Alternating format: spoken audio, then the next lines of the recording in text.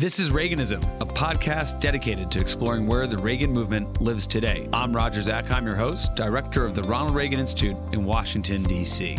On this episode of Reaganism, guest host Dr. Anthony Eames, Director of Scholarly Initiatives at the Reagan Institute, speaks with Dr. James Cooper, Associate Professor in History and American Studies at York St. John University in the United Kingdom. Anthony and James spoke about the relationship between Ronald Reagan and Margaret Thatcher, as well as broader U.S.-UK relations.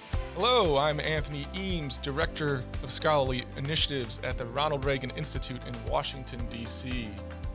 I'm serving as your guest host today, and I'm pleased to welcome James Cooper from York St. John's University in the United Kingdom to talk about his new book, A Diplomatic Meeting, Reagan, Thatcher, and the Art of Symmetry. James is a associate professor at York St. John's University. He has been a Fulbright scholar, a fellow at the Royal Historical Society, and has written quite a bit on the Reagan-Thatcher relationship. James, great to have you. It's a pleasure to be here. Thank you ever so much for having me, Anthony. And James, you go by Jim, so we can call you Jim, correct? Yeah, call me Jim, please. Okay. If you call me James, I think I'm in trouble. So, So Jim, I think you have an interesting take on our friends Ronald Reagan and Margaret Thatcher that probably doesn't conform with the conventional wisdom about their relationship. And I just want to ask you, are they political soulmates or not? yeah, it's a great question to kick off with.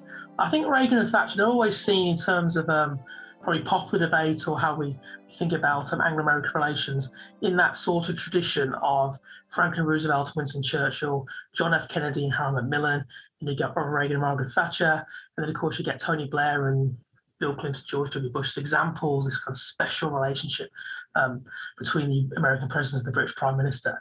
And Reagan and Thatcher is very much seen as kind of the high point of this in many ways. You get these coming together, these conservative philosophies, commonalities in conservative philosophy, sharing of them all, free market economics, almost a new right emerges in the 70s and the 80s. They're kind of very much seen as big leaders of this.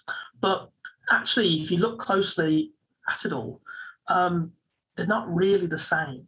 Often they're seen to be like Reagan and Thatcher, they're the same. Reaganism and Thatcherism are the same kind of thing. But actually, it's not the case. And that's often because, maybe they probably have the same shared philosophy of maybe smaller government, the importance of free markets, the importance of incentives for taxation policy, the importance of having what Reagan would call sound money in terms of lowering inflation, the importance of standing up to the Soviet Union in the Cold War. How those philosophies played out across either side of the Atlantic happened very differently. And that's because of institutional differences, political differences and so on. But also, ultimately, these are two politicians who have their own interests at heart. And sometimes those interests kind of collided as well. Right. And so you kind of walk us through the relationship a bit before they become prime minister and president, respectively. Something we don't hear too much about. Ronald Reagan and Margaret Thatcher actually knew each other in the 1970s, maybe even earlier, it seems. Can you tell us a little bit about how they got to know each other, why it seemed like their philosophies of governance might be aligned, and how they actually didn't seem to be so in the end? Well, the first time Thatcher claimed she heard about Ronald Reagan was Reagan delivers a speech at the Institute of Directors over here in the UK, and her husband Dennis was there, and he came home and was raving and saying how wonderful Ronald Reagan was, who then was governor of California. And so she, according to her memoir, so her looking back, of course, in hindsight, made a point to keep a note of this and look out for Ronald Reagan. And Thatcher goes over to the United States as a junior member of Parliament in the 1960s on a tour to meet congressional leaders and State Department figures. So that's kind of a common thing. And obviously, the US Congress, Congress people go over, don't representatives go for tours of the world like China or Europe and visit, to speak with their counterparts and fact-finding missions and so on. So Thatcher did that kind of thing. But in 1975, she's elected leader of the Conservative Party. And in many respects, she's elected to lead the Conservative Party because she wasn't Ted Heath, who was her predecessor.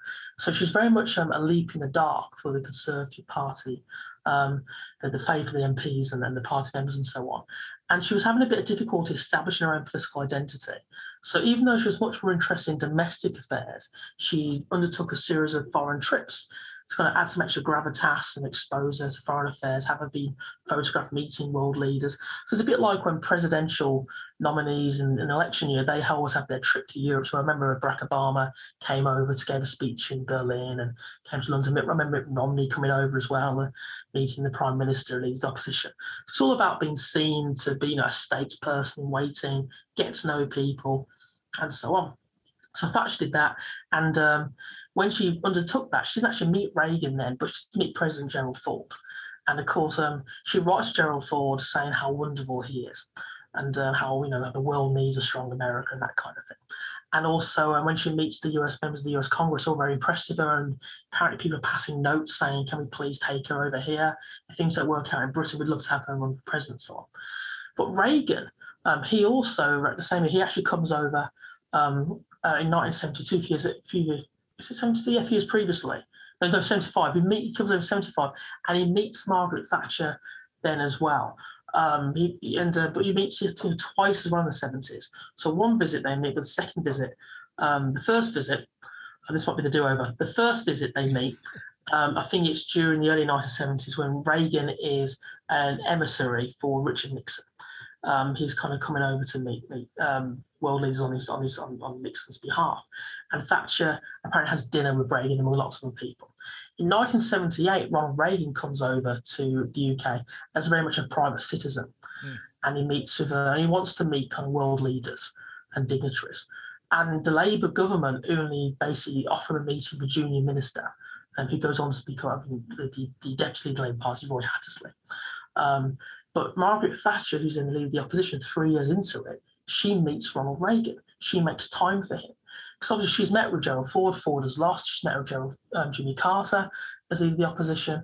And she's probably got a good political antennae. She could probably know that Jimmy Carter's probably going to, he's not looking good for him in terms of re-election. So she's thinking Ronald Reagan, the favourite for the Republican nomination in 1980. And also she remembers the fact that, he's just up her street, as we would say in the UK. Similar talk that she does, and espouses a similar philosophy she does. So they have a good meeting. It's meant to be a short meeting. It goes on for over an hour. And then, of course, he's elected. She's elected Prime Minister, and he's elected as President. When she's elected as Prime Minister, he tries to get a message sent through to her, but the British Civil Service don't care. They don't really prioritise a message from the former governor of California, defeated presidential candidate. They're not really interested.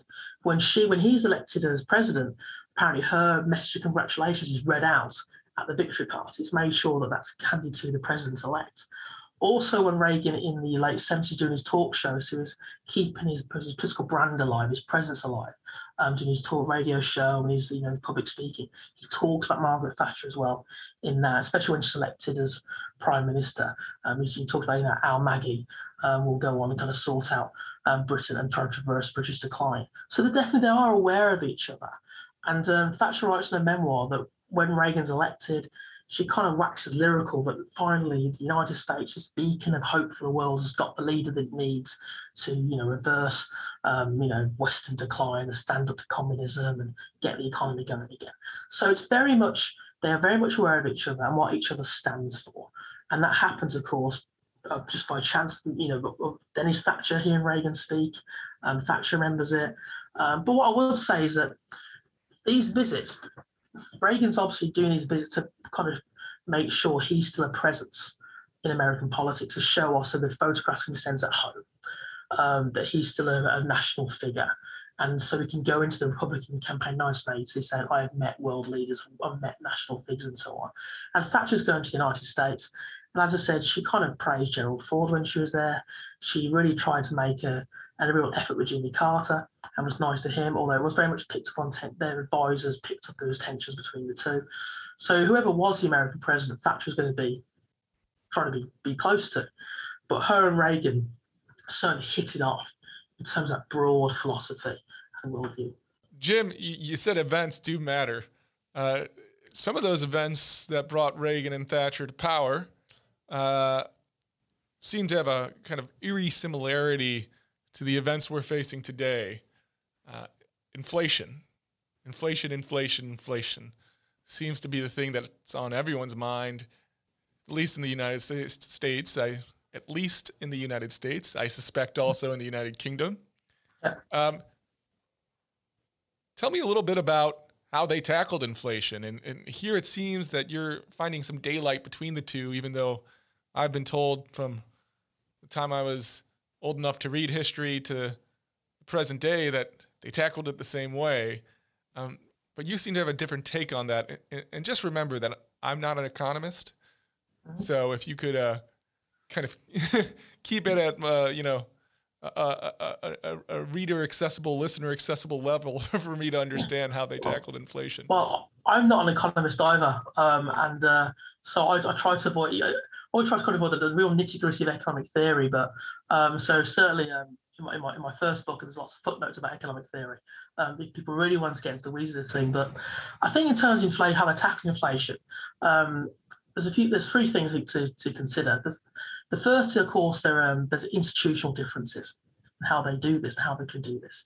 So for Reagan, he doesn't really necessarily in terms of have any control over monetary policy.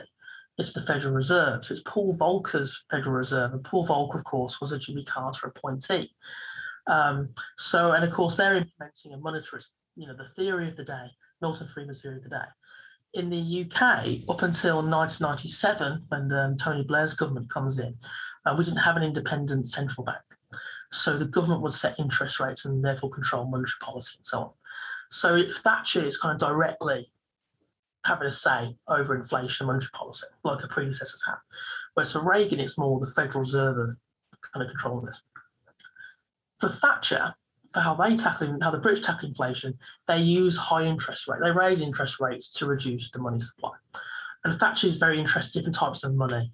And I remember I was interviewing a great economist, Erwin Stelzer, years ago, and he made the comment to me that when he first met Margaret Thatcher, she said to him, do you look at M0 or M1 or M2? There's different types of money. And you can never imagine Ronald Reagan asking a question like that. So Thatcher took a big interest in this, and they use high interest rates to lower the inflation. So you have a lot of my parents who tell me stories about interest rates are like 16%, and you don't know you're born, that kind of stuff. We're worried about like going to 1.5% interest rates every year, which still hurts. I mean, the times change and circumstances change. But in America, of course, it's Paul Volcker's Fed. And my understanding of the American monetary policy was that the high interest rates were a result of the limiting of the money supply. So in Britain, we used the high interest rates to slow the control money supply, whilst in America, the interest rates went up because of their efforts to control the money supply, so monetary-based control. That's my understanding of the key differences. And then so really that's not necessarily Reagan and Thatcher differences, kind of institutional differences. But the main thing is that Milton Friedman, I don't think he was very impressed with what anyone did. Milton Friedman, he sent, I think in 1980 or 81, he sent a testimony into the House of Commons Select Committee looking at economic policy. And he said not even a Rip Von Winkle would do what you'd be doing in my theory. He's just kind of like really slammed what Thatcher had done in terms of, in his name really, in monetarism. It's a bit like how people would say how Karl Marx would have been appalled with what people have done in his name in Soviet Union, that kind of things. It's a terrible comparison, but it's basically the theorist is like, what have you done? So in some ways in Britain it's been the idea that rather than a Milton Friedman kind of a gradual slow down of money supply, it was more like a Hayekian, Friedrich von Hayek, a different economic theory, more like a short, sharp shock to the system, which happened in Britain, of course. And the big thing for this, in terms of politics, is that when Ronald Reagan comes into power in 1981, his administration are very keen to stress that there are differences between Reaganism and Thatcherism, because I think it's the Washington Post, there's an editorial which says that there's concerns that Reaganism or Reaganomics will lead to Thatcheritis. There's a sense that actually Ronald Reagan's taken us where Britain is. And Britain has like 3-4 million unemployed in 1981. So when Margaret Thatcher makes her first visit to the United States as Prime Minister, she's the first major world leader to go to the Reagan White House. I think she's the second leader technically. I think the South Korean leader goes there first, but I think in fact she's the first major leader. So on the one hand, they're talking the same language about small government, sound money, getting inflation down, economic growth, Cold War, setting up Soviet Union, that kind of stuff. While that's going on, Donald T. Regan is actually at the House Representatives at a select committee or at a committee hearing, saying that although what we're going to do is different to what Margaret Thatcher's done. And there's a memorandum circulated into the press outlining the difference between Reaganism and Thatcherism. And this leads to Geoffrey Howe, Thatcher's Chancellor of the Exchequer, to have an exchange with Donald Regan, and I think they're basically saying, why are you being mean about our economic policy? We need to stick together. We're friends. And Howe even offers to send over a senior civil servant to, have FaceTime and talk with Regan's team about this. So there are differences how they approach it, and it was again that kind of the soulmates go back to your first question. They're trying to promote this idea that almost basically Margaret Thatcher can now say, I'm having a hard time domestically, unemployment's high, I'm getting criticised. At one point, I think it's like 188 top economists write to the Times newspaper slamming her policy. She can now say, well, I'm not crazy. I'm not wrong because Ronald Reagan's doing the same thing. And Ronald Reagan's saying, well, I'm going to, just like Margaret Thatcher, we're going to, reduce the size of government, restore our belief in people, like all that kind of stuff. But actually, at the same time, his team are distancing themselves from Margaret Thatcher. So it's actually quite a complicated thing in terms of, suppose, like the PR message they're giving, but also the reality as well. Reaganomics, Thatcherism, inflation today. Do you see any of those solutions being applied today? I mean, could they even work in the same way? How would that play out in your eyes? I'm not sure I'm qualified. But I think as a historian, obviously someone who's looked at the last kind of 10, 15 years of economic crisis, because we've had economic crises now for 15 years. We never really got over the 2007, 2008 period. And I think from what I can tell, and again, I'm sure there might be listeners who might be, maybe very unhappy with disagree strongly, but it seems to me that central banks are coming printing money with quantitative easing. And there's a lot of money supply happening. And then we've had very low interest rates. We've then had to spend obviously huge amounts of government taxpayers' money in terms of, for the pandemic, to deal with the pandemic and the recovery from the pandemic. So in some ways, my worry as just someone who has a mortgage and a family is the cupboard bare in terms of what do you do next. Whereas of course Reagan, in terms of Reaganomics, in some ways actually you could make the argument that he's almost like a supply side economics, almost like a neo-Keynesian. That it actually was deficit financing. That rather than spending the money on big government projects, you would cut taxes to increase the economic growth. So the deficit actually helped. Similarly, kind of like it's almost like a reverse version of Keynesian in some way. But I don't think we've got the capacity to borrow any more money. And obviously, the high inflation we have, you kind of got to hope that it kind of like works itself out somehow. But my fear is that there is an argument actually the economic growth that happened in the 80s under Reagan and Thatcher and the decline of the inflation which they oversaw and ultimately the lowering of interest rates, it happened because of a recession. And ultimately the idea that recessions based kind of, for the want of a better phrase, kind of sweat inflation out of the economy. You almost have to do that to get rid of the inflation. And that's obviously a terrible thing that you don't wish anybody. And I think therefore it goes back in some ways to what I would argue is Margaret Thatcher's, in some ways, a key economic political change she brought is that in the British context, unemployment was the deal breaker in terms of your political fortunes. And actually, the idea if you had like 1 million, 2 million unemployed, there was no way you were going to get re-elected. There's no way at all. But Thatcher got re-elected in 1983 despite high unemployment, despite the economic hardship of people. And that's because she brought inflation down. So it's almost the idea if you bring down actually the cost of living is key in terms of inflation and interest rates. And that unemployment is tolerable politically. So obviously, in terms of the American context, in terms of monetary supply, inflation, interest rates, the president doesn't really.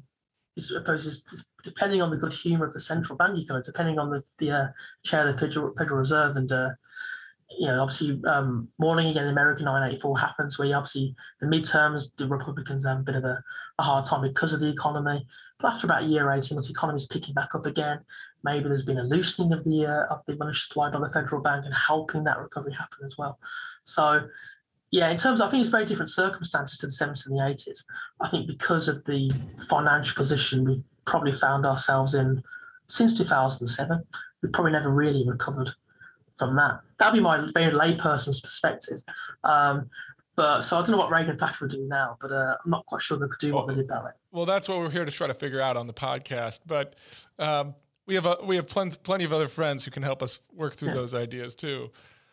We've talked a little bit about economics as kind of the big issue that Reagan and Thatcher confronted at the start of their terms in office. But there's some other big issues they were confronting that you point out in your book.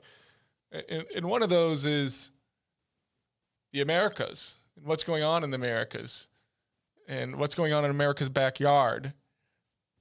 Falklands War, the invasion of the Grenada, all sorts of kind of hot spots that have a unique relationship to both the United States and the United Kingdom. It doesn't seem like they're on the same footing all the time on these issues.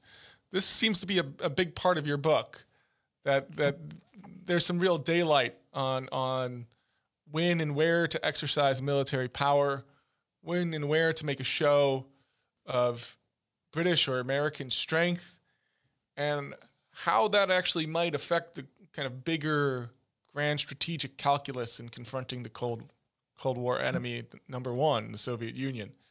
So tell me a little bit about those two hotspots we just brought up, Grenada and the Falklands War.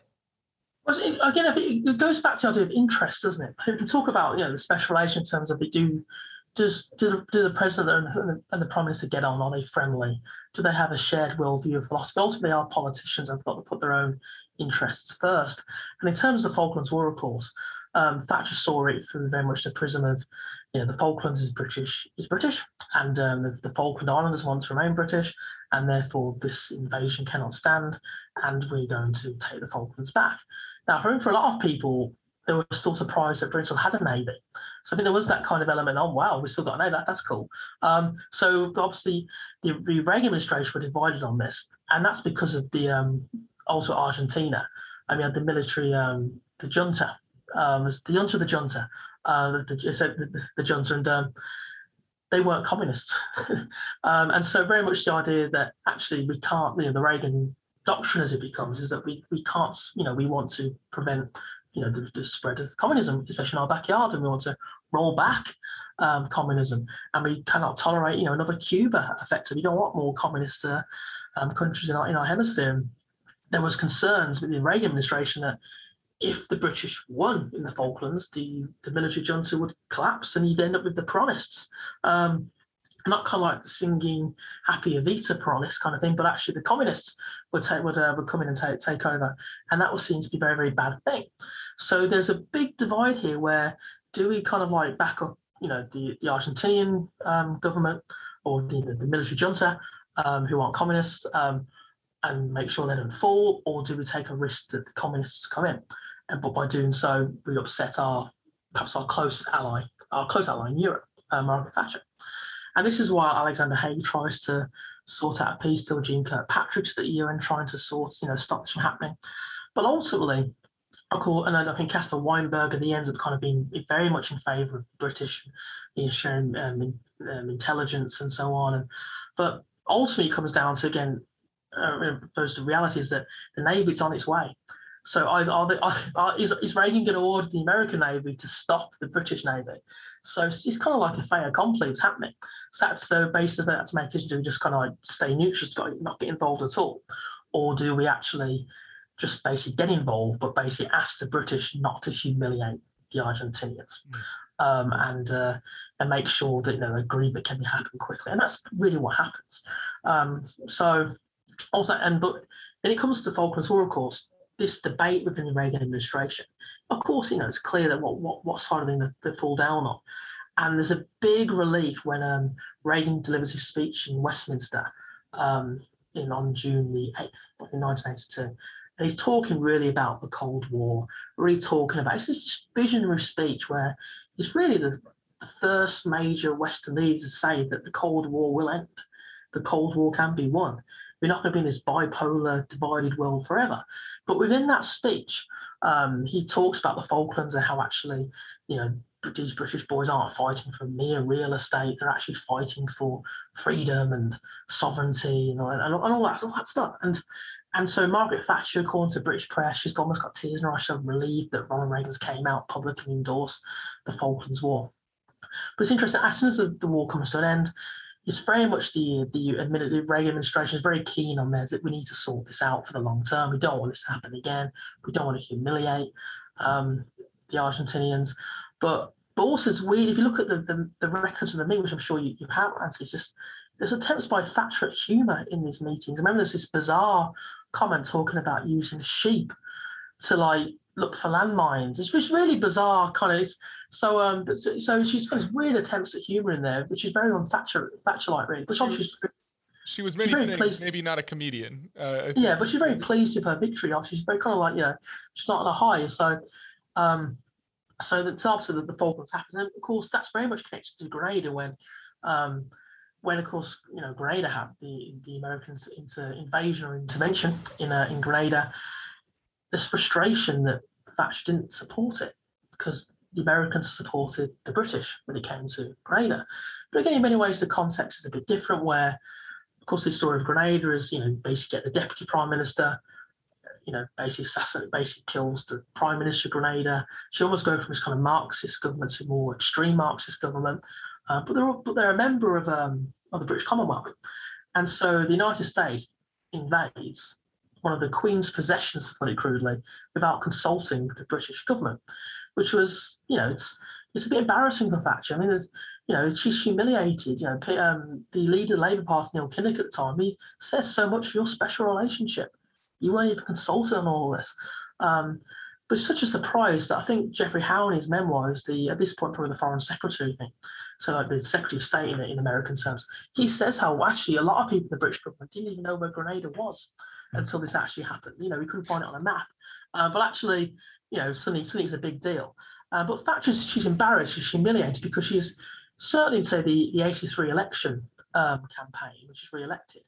There's footage of her and Reagan together. It's a big message that finally we got a British Prime Minister who's taken seriously by world leaders, including the American president. She makes a big deal about, Ronald Reagan's here, we're friends, we're allies, we're in this together. And suddenly he just does something without consulting her. So, he writes in these diaries, Reagan does, doesn't he, that she telephones him, she's very unhappy about this talk of invasion, asks him not to do anything. And he can't tell her. He says, I didn't have the heart to tell her it had already happened.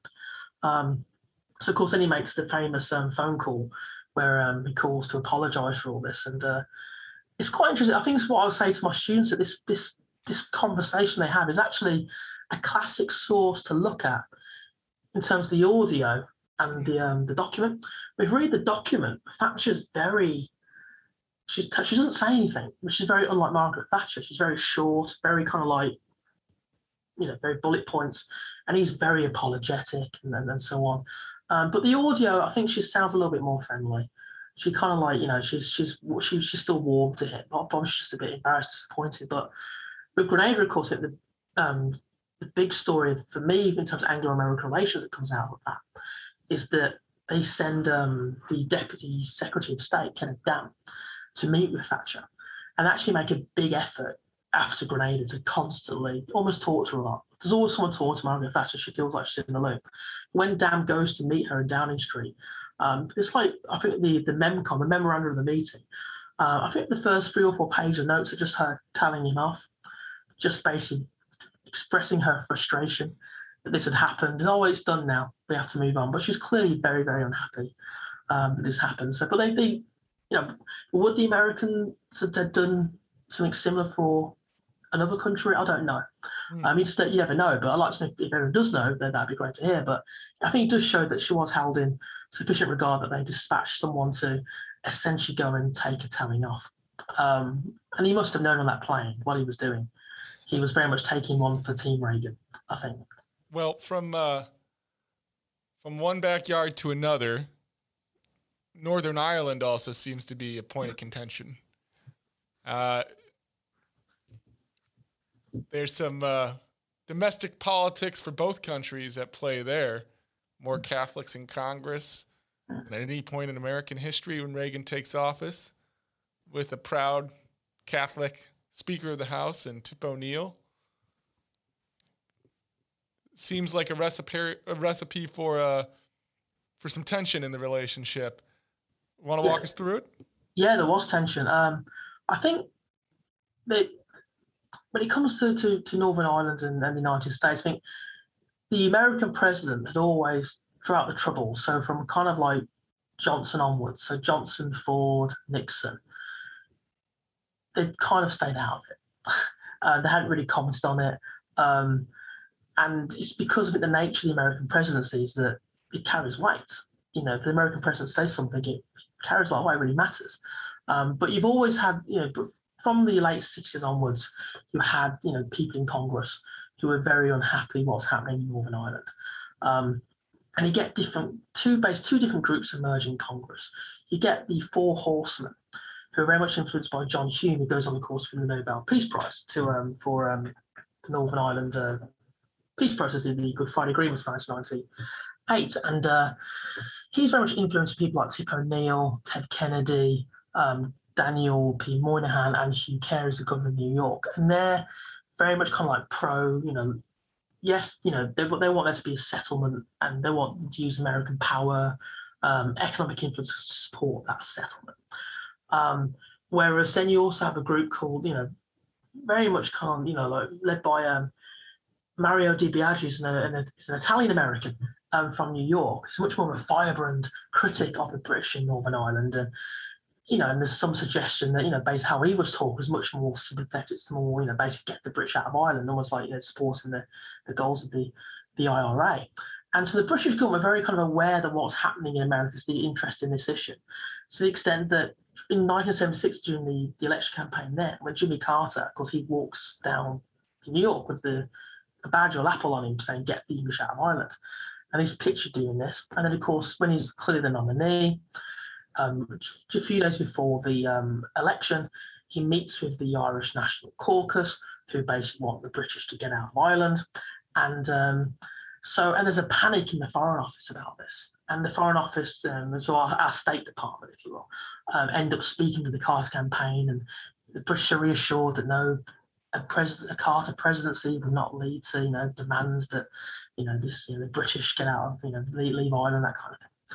So there's all this kind of on the agenda, and Jimmy Carter, because it essentially has to obviously work with Tip O'Neill and Ted Kennedy, his own kind of agenda as well, and because of his arrangements with them and support from them, Carter actually makes the first American president's declaration about Northern Ireland, promising financial support if a deal can be done, if something can be sorted here.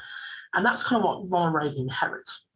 So you got the Kennedy, O'Neill and their group still wants there to be some sort of resolution, talk about some sort of settlement happening with the promise of American money to make that happen.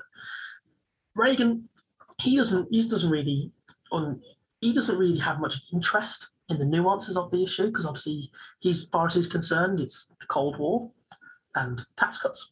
That's what Reagan thinks, and he just sees it as very much a British issue. And he very much with Thatcher, he makes quite clear to that he doesn't really want to interfere. Unfortunately, of course, you get the hunger strikes. There's other failings of trying to sort out a settlement there, and Thatcher seems to be increasingly intransigent, stubborn, not willing to even budge or try to work with the Irish government on this. And so Reagan comes under pressure to say something. Well, Tip O'Neill writes to Ronald Reagan and says basically, could you please raise this issue with Northern Ireland? Margaret Thatcher say we want to see some progress happening. And so Reagan, in some ways, I think Reagan's very underrated as a politician. And so what Reagan does, it's Camp David in 1984, so I think that just talks about SDI. That's near the end. Excuse me. Ronald Reagan produces the letter from Tip O'Neill saying, the Speaker of the House asked me to raise this with you. So Reagan's not raising Northern Ireland with Margaret Thatcher. Tip O'Neill has raised it. And so Margaret Thatcher says, yes, I'll get on Gareth Fitzgerald, the Irish Prime Minister, the Taoiseach, and we're always working towards a solution. And that's it. Reagan then writes to Tip O'Neill saying, I raised the issue of Margaret Thatcher. So we kind of like absolutely brilliant, really, in many respects. I think the issue of Congress really comes to a head where Thatcher's meeting with Jimmy Carter in 1979, again, a lot of the meeting is taken up by the issue of guns and arms for the Royal Ulster Constabulary, where Tip O'Neill allows an amendment to go through. And I think the Defence Department budget or State Department budget, basically, Mario Di Biagio, he wants there to stop the American arms sales to Northern Ireland, to Royal Ulster Constabulary, the police of Northern Ireland. And Tip O'Neill has to let it go through, because if he's talking about peace and that we shouldn't be sending money to the IRA and so on, we should stop American funds, the IRA, and everything for the IRA, he can't then say politically belong and allow the Royal Ulster Constabulary to be using American weapons. So O'Neill has to let this through. As Thatcher says to Jimmy Carter, you've got to, I'm really unhappy about this, and she even starts talking about how she loves that gun and it's better than British guns. And she goes through why she loves the gun. And he has to say, you have to talk to Tip O'Neill, because Carter does not want to get involved. He hasn't got the time to get involved with this, but he knows it's issue of Congress. So I think in terms, especially like, American foreign policy, Anglo-American relations and things, that actually it's not just about the presidency. There are other actors that really do have an impact on things. But ultimately, of course, there is the Anglo-Irish agreements in 1985, where a consultative mechanism is put in place more over Northern Ireland between the British and the Irish government. And Reagan, of course, he gets Tip O'Neill on board, and they make a statement, and there's going to be the Fund for Ireland. So basically, the American will be sent to help regenerate Northern. So almost delivering on what Jimmy Carter said would happen. But for Reagan, he writes the story that peace has come to Northern Ireland. So because that wasn't the case, I think it's more that Reagan his focus is on maybe other things rather than what he saw as a very much a British domestic problem. So I think for Reagan and Thatcher, the tensions are very much between Thatcher and the Democrats in Congress. And I think Reagan was, navigating that quite smartly, really. Well, that's pretty interesting. So we've dealt with some pretty heavy issues here. War, troubles, inflation. But maybe we could take a step back, get a little lighter, get a little more fun. Reagan's an Anglophile. Yep. Seems to have a love of British cinema, a love of British theater. Thatcher is an Atlanticist. Yeah.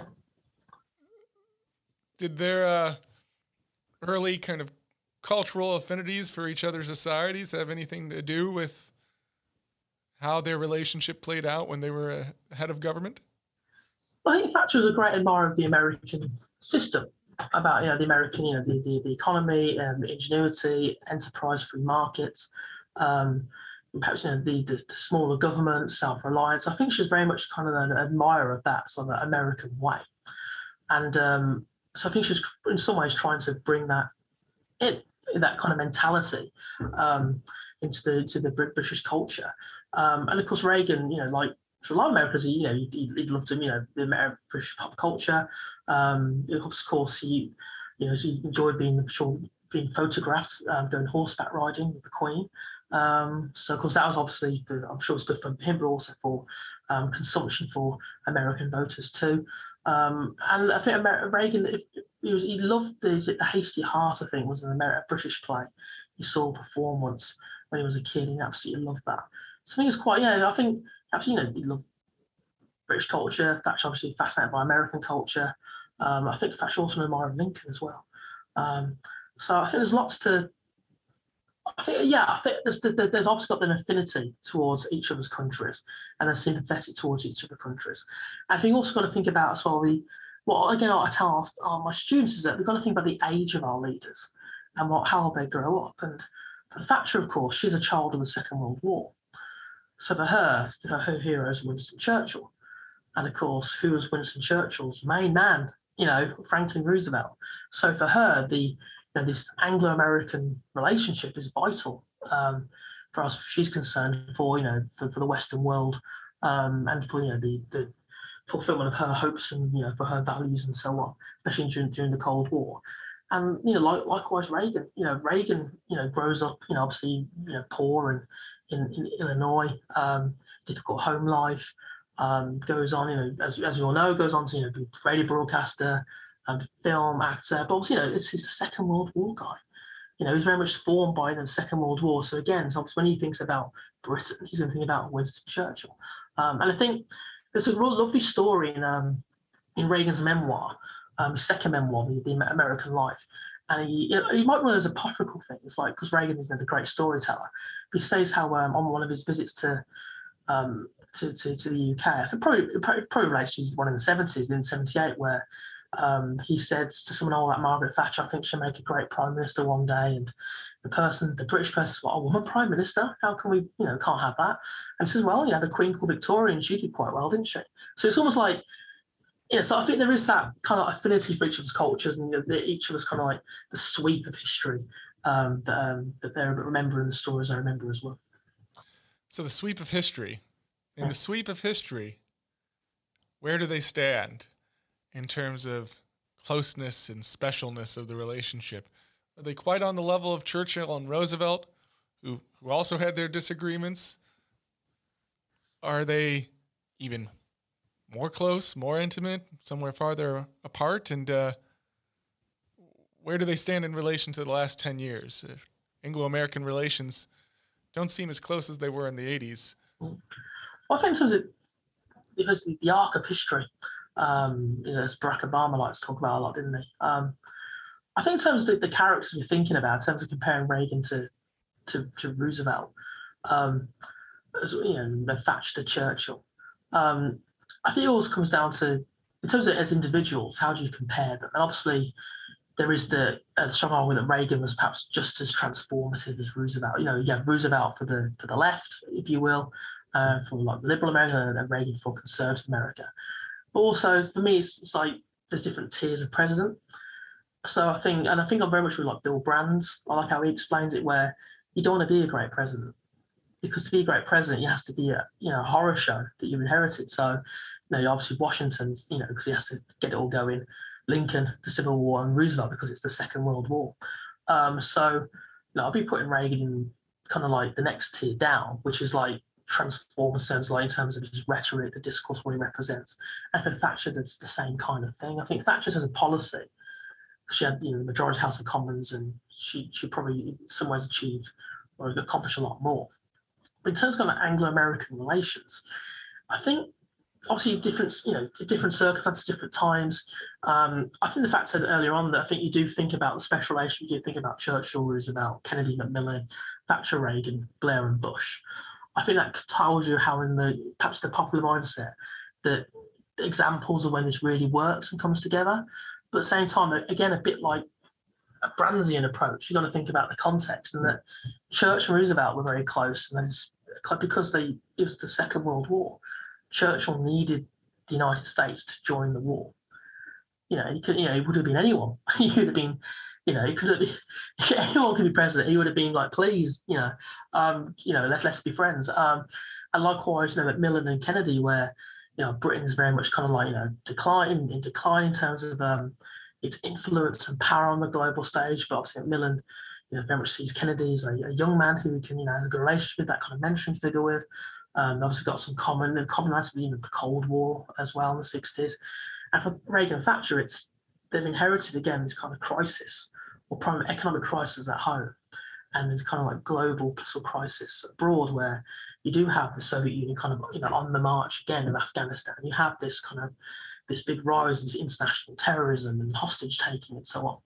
So it's kind of like the events that, and then obviously Blair and Bush is the war on terror. So it's almost kind of the events kind of bring these people together. And it's often, I've the same philosophies and some commonalities, but obviously all the policy differences too. So in terms of like, the last 10 years, there has been a divergence. But again, I think it is kind of, again, goes back to politics and interests.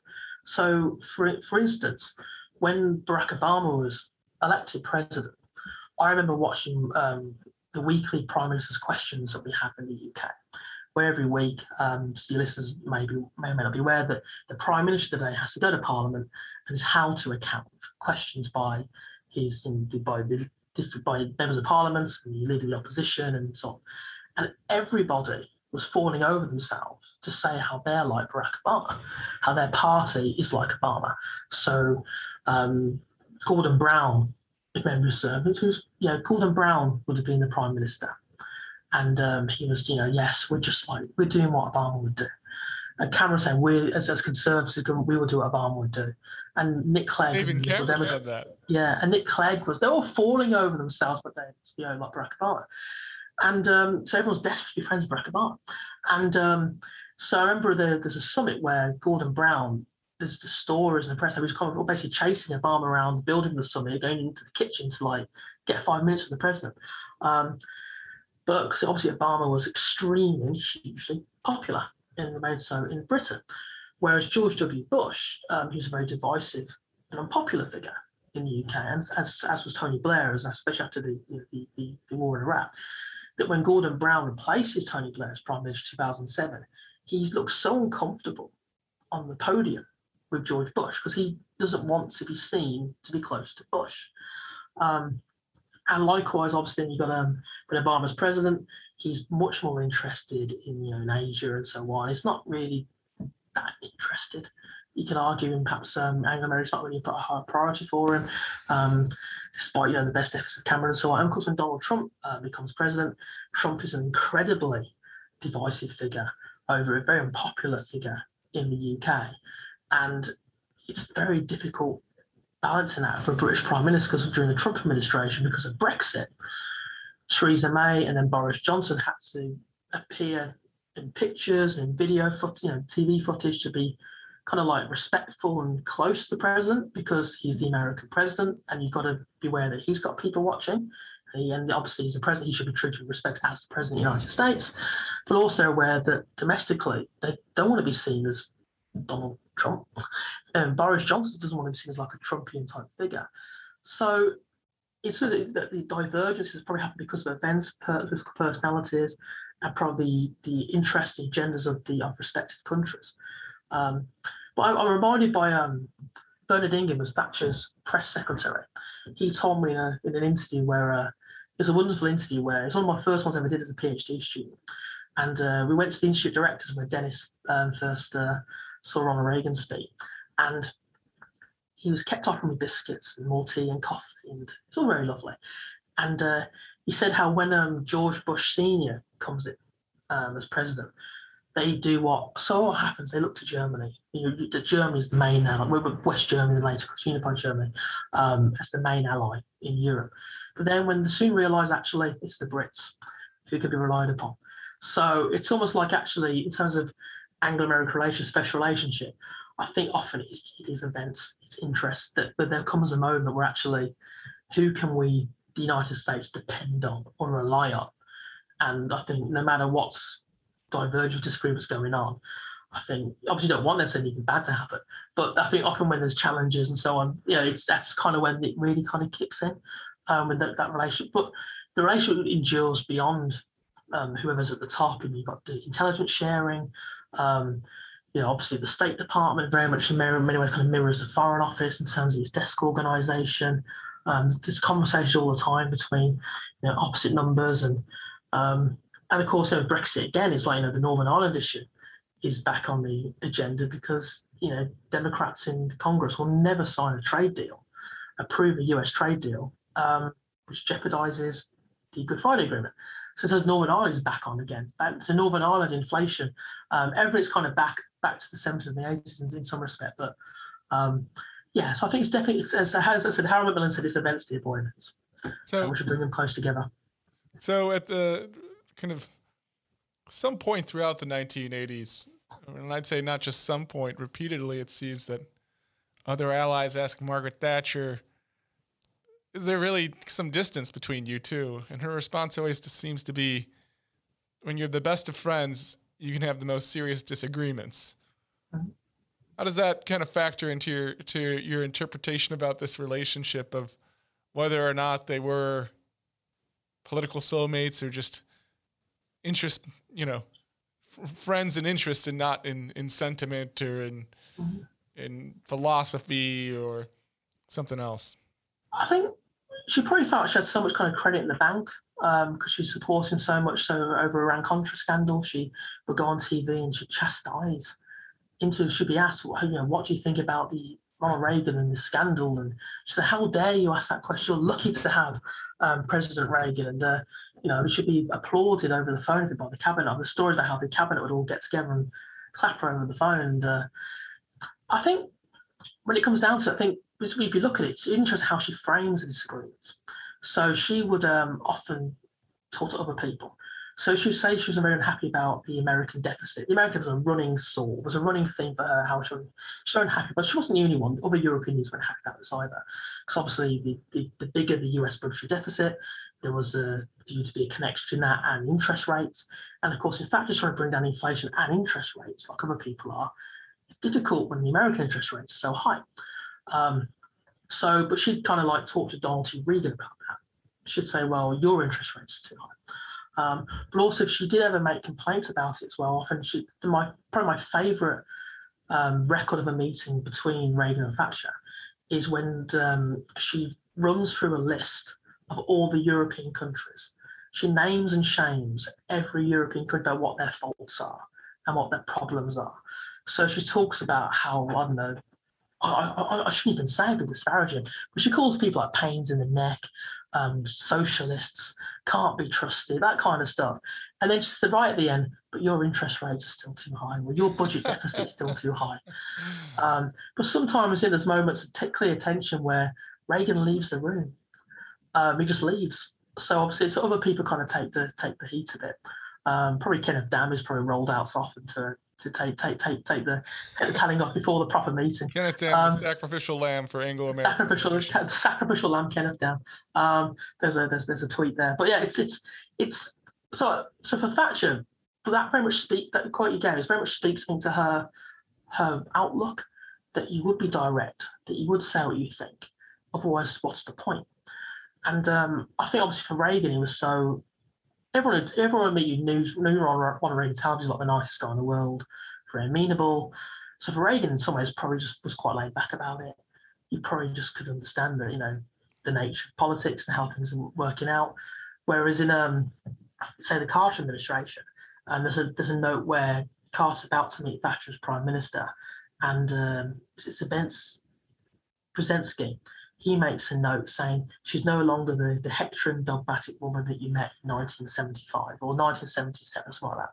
Yeah, it would have been 1977. And he writes, I agree. So obviously, Carter probably didn't have any time for Thatcher's approach to politics, but, Reagan, he worked for Reagan. Reagan was Reagan probably liked it. Reagan probably, he wanted to know what was going on, probably wanted the direct. Because Reagan, you read how when he was governor of California, he would walk around the state house, say to his staff at 6 o'clock, go home. If you can't do what you're doing within, what you want to do in 9-10 hours, what are we all doing? So Reagan's like, we haven't got time for this. let's work and then we'll go home. So I think it just very much speaks to maybe the chemistry works. Well, in the interest of following Reagan's example of quality time management, I'll be direct as Thatcher would be. I want to hear your favorite or the most impactful Thatcher and the most impactful Reagan quote, speech that you've come across in all your work on these two. I think for Thatcher, I think it's she made a comment that there's no final victory in politics. So for her, it's like the constant, you have to always win that battle of ideas. And I think the fact that, history, I don't think history repeats itself, but as Mark Twain says, it rhymes a little. That things often, the wheel keeps turning, things keep, coming back again and again and again. You have to keep having the same debates over and over again. So I think the idea that even for Margaret Thatcher, first one Prime Minister, 11 years, so the longest reigning Prime Minister of the 20th century, and probably going back to Lord Wellington, Tony Blair did his best to eclipse it, but couldn't. For her the fact, and she did change Britain. Her policy, they did transform the United Kingdom. And for her to say there's no final victory in politics, it's like, in some ways it's kind of like, I think it's maybe a bit of a warning or like a heads up or encouragement to people who are interested and do care about whatever side of the fence, kind of something that you've got to keep on going. But something's also probably speaks to some humility that maybe people don't always associate with Margaret Thatcher. But actually, she understands that, it goes on. Yeah, the life goes on. For Ronald Reagan, I've got so many. Because what I like to do in my spare time, I like to look at Ronald Reagan jokes on YouTube because it's just so funny. My students just watch these things, and obviously all the speak. There's so many powerful speeches. I mean, the inaugural address. He says that government is not the solution to our problems. Government is the problem. It's easy to forget that's quite a radical thing to say in 1981. This is a sea change. This is a big deal. But I think my favourite, and it's a story I was told by a former congressman, and he told me it's after the after Grenada when the medical students, because they're saved and there's an event held at the White House, and apparently Reagan says that, of course, the real reason that we had to go into Grenada is because Grenada is the world's biggest supplier of nutmeg. And we had to make sure that those godless Soviets and communists did not stop the nutmeg production and supply, which would have affected eggnog for the holidays. Now, I don't know how true this is. However, what I do like about it is Reagan's whole idea that the storyteller, so the Reagan the storyteller, and how actually he can encapsulate the bigger picture of the Cold War. So I think how it actually tells these stories. I think Reagan is this kind of great communicator. There's just such wonderful things like just in his memoir and how he explains things and how he explains the world and how he sees things. And there's a story I think both tell. I think Reagan tells it, but also Thatcher I think told it as well. And it's that and other people around Thatcher time told I think it's their first summit together, where basically I think they're in Canada. I think they're trying to summit, and basically everyone's being a bit rude to Margaret Thatcher, and Ronald Reagan goes over to her and says, I'm so sorry about the men, the gentlemen and their behaviour. It's just okay, Ron. Boys will be boys. Kind of brushes it away. So, and also how again in summits where they kind of look out for each other, where in the '84 election where Thatcher made sure that US interest rates aren't really discussed. They're not in the summit to make sure he comes out with good headlines and so on. So I think so. I love Reagan's stories. I love how he explains things. I love how he tells the story, how he actually managed to encapsulate big ideas. And I think for Reagan, he's probably the best storyteller in American politics since Lincoln. I think he's up there, isn't he? And so yeah. Jim, I think we'd agree, but we can all agree on that. One more time, you can find Jim's book, A Diplomatic Meeting, Reagan, Thatcher, and the Art of Symmetry, out in stores now. We'll also make sure to link to it in the show notes. Jim, thanks a lot for being with us. Look forward to staying in touch. Okay. Thank you, Anthony. It's a pleasure. We hope you enjoyed this episode of Reaganism. New episodes premiere weekly every Monday on YouTube and all podcast streaming platforms. If you like this episode, be sure to let us know and share with a friend.